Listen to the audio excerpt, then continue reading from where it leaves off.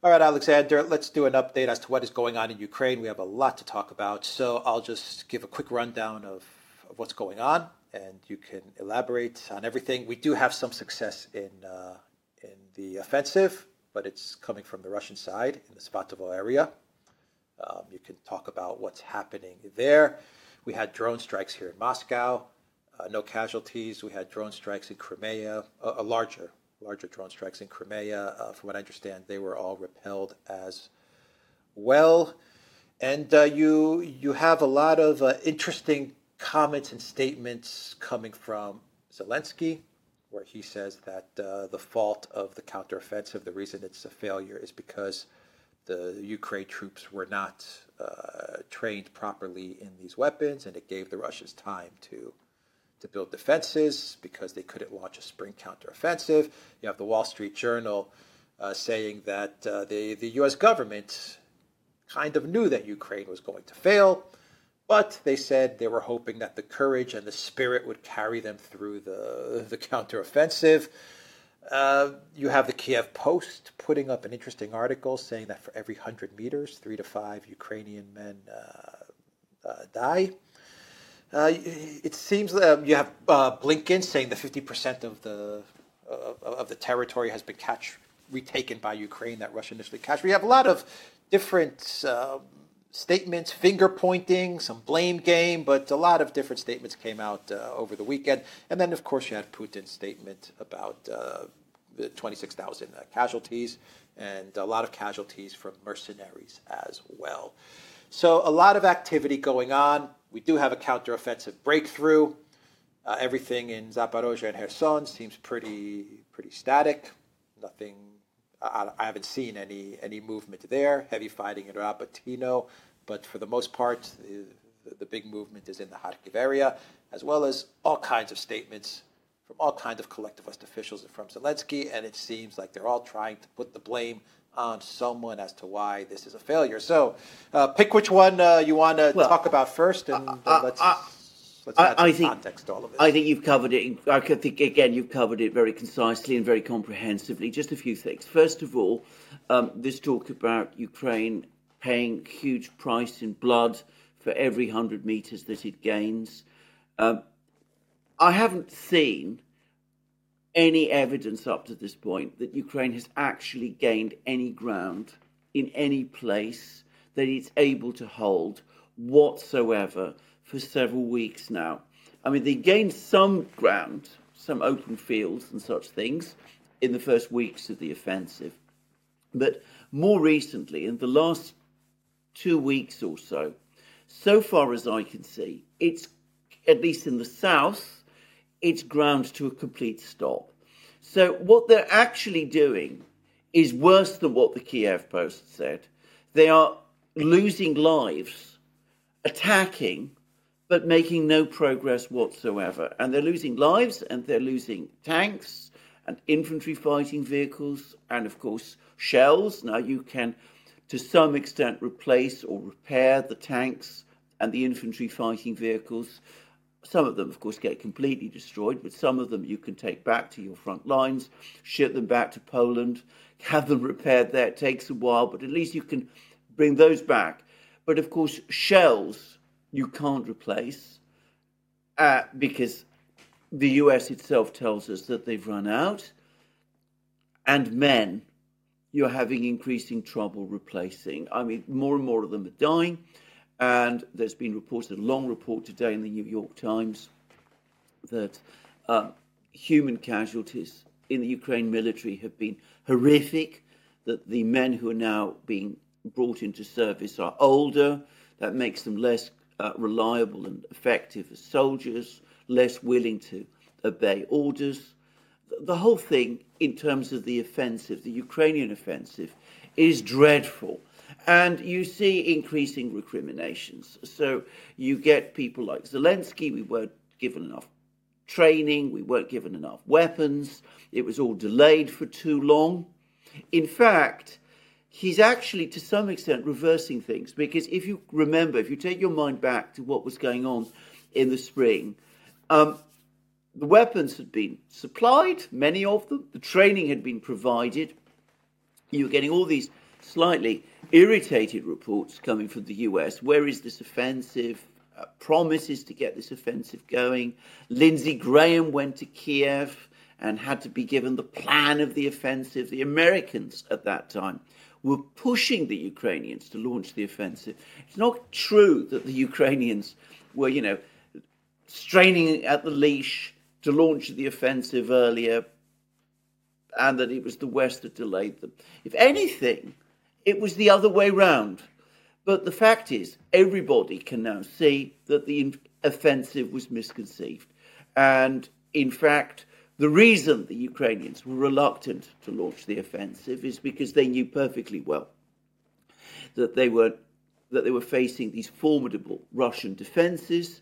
They probably had a better sense of how strong the Russian army was than people in the West did, in the United States did.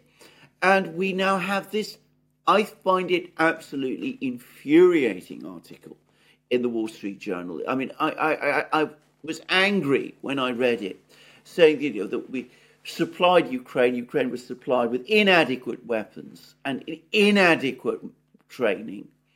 And the hope was that they would break through because of their better spirit, courage and skill and all of that. That isn't true.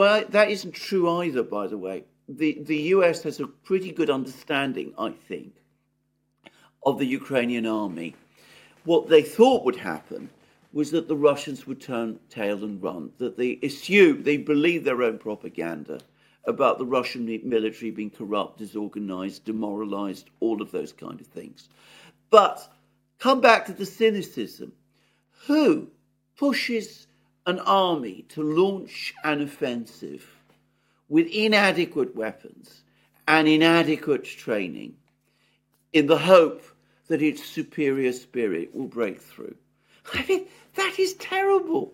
You don't do that. At least, not that I can understand, you don't do that. If you can't provide Ukraine with the necessary numbers of weapons and the necessary amounts of ammunition and the necessary amounts of training, well, you don't ask them. You don't tell them to conduct the kind of offensive that they have been strong-armed into launching and which they have been fighting over the last few weeks with these terrible losses. And of course, Putin and Lukashenko had another discussion. Lukashenko said that he was a former military officer himself. He's able to do calculations about losses by just looking at the numbers of armoured vehicles that are destroyed. He said that he calculates that at least 26,000 men have been killed, not killed and wounded, killed. And Putin said it's actually higher than that. Ukraine is suffering even more losses than this. He didn't say how many, but it's more than 26,000. And he said that lots of foreign mercenaries, foreign fighters have been killed as well. And Putin said that the offensive is failing. He says it's not making any progress. And as you absolutely correctly say, there is progress on the battlefields.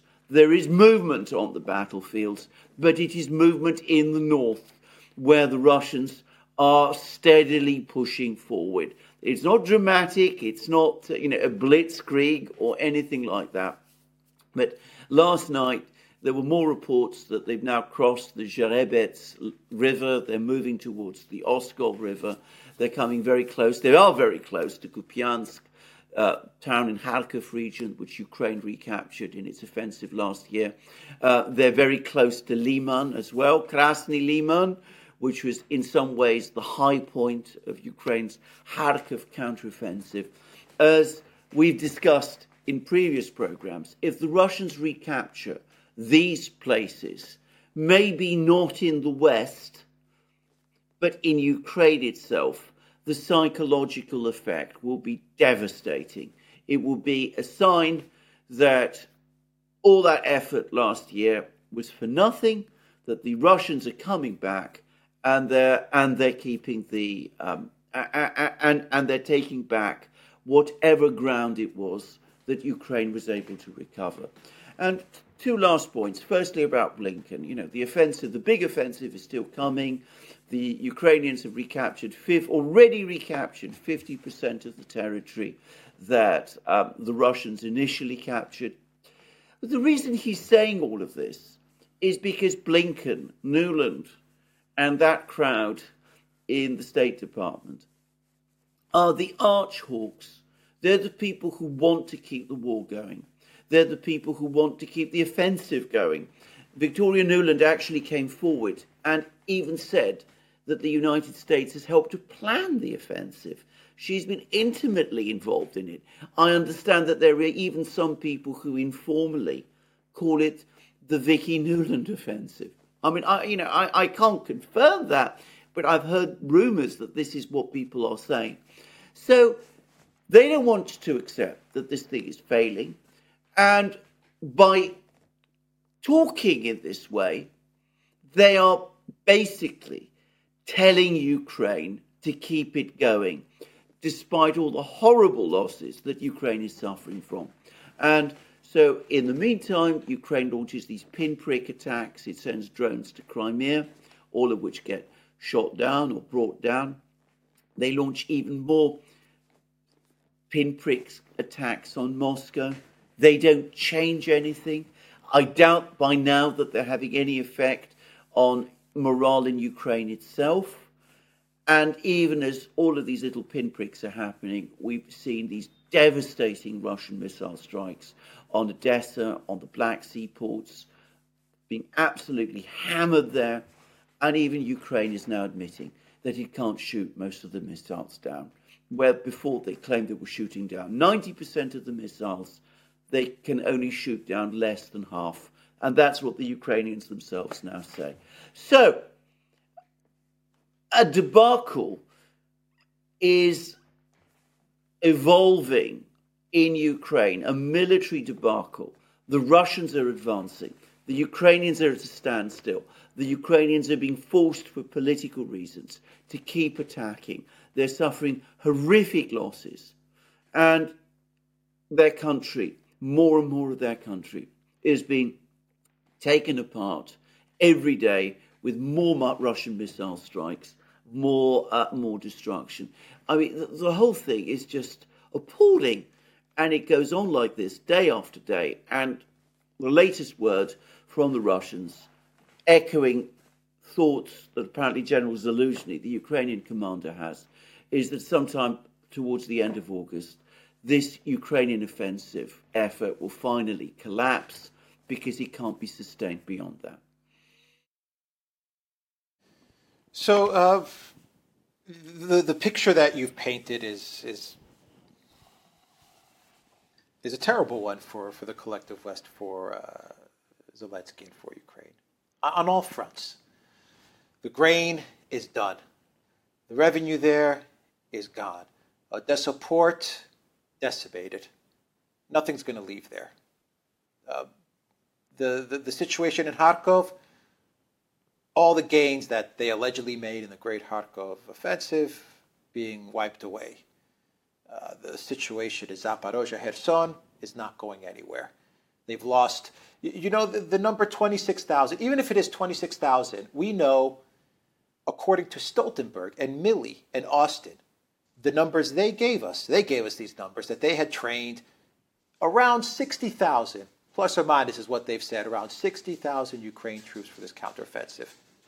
And you have 26,000 now that are, these are the numbers that Putin, the Ministry of Defense, they're claiming. Even if it's 20,000, that's a huge blow to your fighting force. How do you sustain this? I mean, why do they continue? What other options do they have to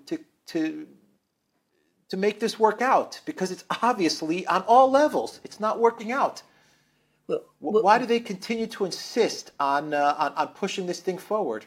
Well, the reason they insist on pushing this thing forward is because the neocons in the United States insist that this must be done. So, I mean, the logical thing from a military point of view, and, I'm not somebody who's a military person, but this is something that you now see in more and more places. The logical thing for Ukraine to do at this time is to call off the offensive, pull its forces back, consolidate, build fortifications, and try to defend. I mean, that would be what apparently people like General Zaluzhny are seeking to do. But they're running up against the problem that a whole lot of people in the United States, Blinken, Nuland, Milley himself to a certain extent, dare I say it, the president also, pushed Ukraine into this offensive. And they can't, of course, now simply accept that the offensive has failed. They can't have Ukraine declare the end of the offensive and pull back and retreat and defend and consolidate in that kind of way. Because if they did that, well, that would open up the whole question in the United States of the wisdom of the administration's policies, which is a political problem. But it might also put the neocons, the hardline neocons, Blinken, Nuland, to some extent Sullivan, the president himself, on the back foot as they're being increasingly pressed by those people who I will call the realists. We've discussed what they really are, the anti-China hardliners, not the anti-Russia hardliners. Those people who want to call the whole thing off so that the United States can now refocus on China. And we've talked about who they are, people like Richard Haass, the people at the Council of Foreign Relations, some people within the Pentagon. It turns out that another important figure that's increasingly talking in this way is Edward Luttwak, who is an important theorist, an influential theorist in the United States, who has a lot of traction in the Pentagon and who advises the US military on strategy, on grand strategy. So all these people are now saying this Ukrainian thing is failing. We've got to call a stop. They're perhaps less invested in the survival of the Biden administration than the Blinken, Nuland, Sullivan axis are.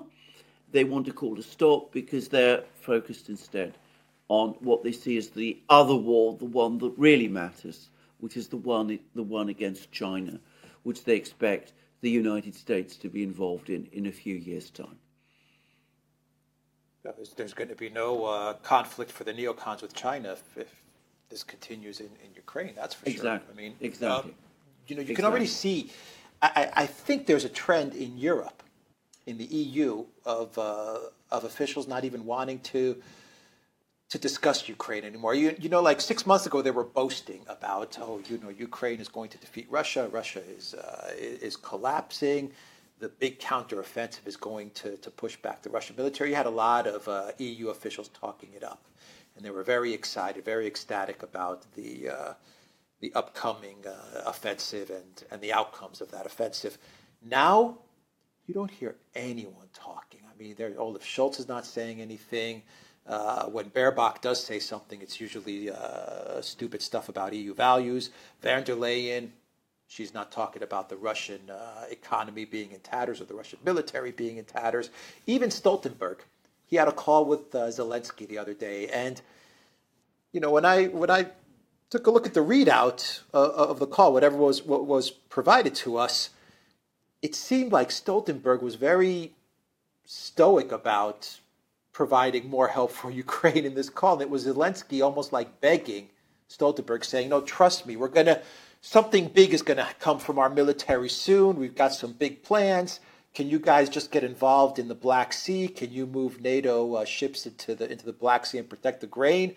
And it seemed like Stoltenberg was not so positive about Zelensky and Ukraine anymore, where just a few months back, he was also talking about Russia's defeat.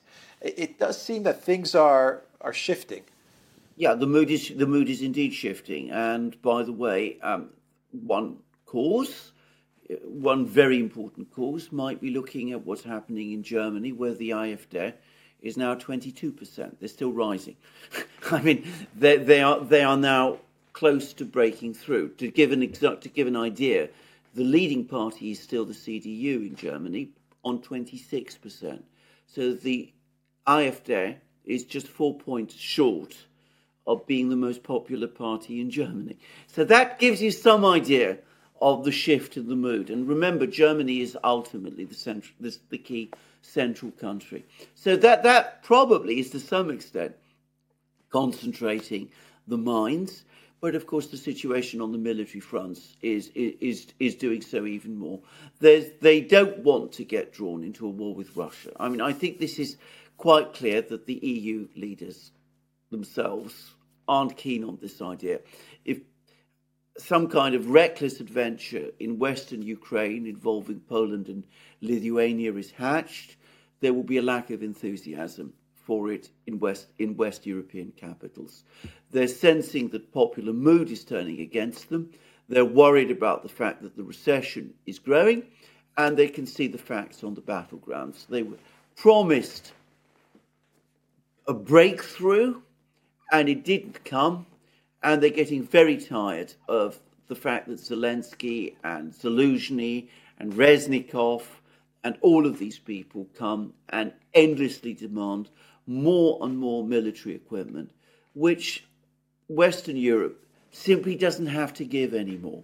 But I think beyond all of these facts, I think there was another event which was a profound shock for them and which has gone almost completely unreported, which is an important fact in itself, which is that there was an EU Latin America summit meeting. The Latin American states of the EU came together. This was very much a part of the EU strategy of forging links with Latin America. They've said that they've neglected Latin America and all of that. And what they came up against was a wall of criticism from all the Latin American countries, including pro-Western countries like Colombia, a wall of criticism of EU policy over Ukraine. And I think they were also expecting or hoping and keeping their fingers crossed that the cancellation of the grain deal would win the EU with the Western position friends in Africa. It hasn't turned out to be that way at all. There's a big Russia-Africa summit being prepared. And I think that it's finally dawned upon them that international opinion is not on their side over this issue. And if you spend any time with EU officials, you know that for them, wider opinion around the world matters. I mean, it's very much part of their own self-conception. You know, that Europe is the great civilization everybody looks up to. When everybody tells you you're wrong, it does affect their morale. Yeah, I followed the Latin American summit closely, and you have now in St. Petersburg in the next 2 days, you have the Africa-Russia summit, I believe it's the second annual summit between Russia and African nations. And, when I was covering the EU Latin America summit, it seemed like the European Union was under this belief that, and it seems like they really did believe it, that the entire world was with them, and the entire world was indeed against Russia. And it seems like they almost had an aha moment, an awakening of sorts, where they finally realized that, we're the ones that are isolated. Yes. People don't really like us. Other countries really don't like us.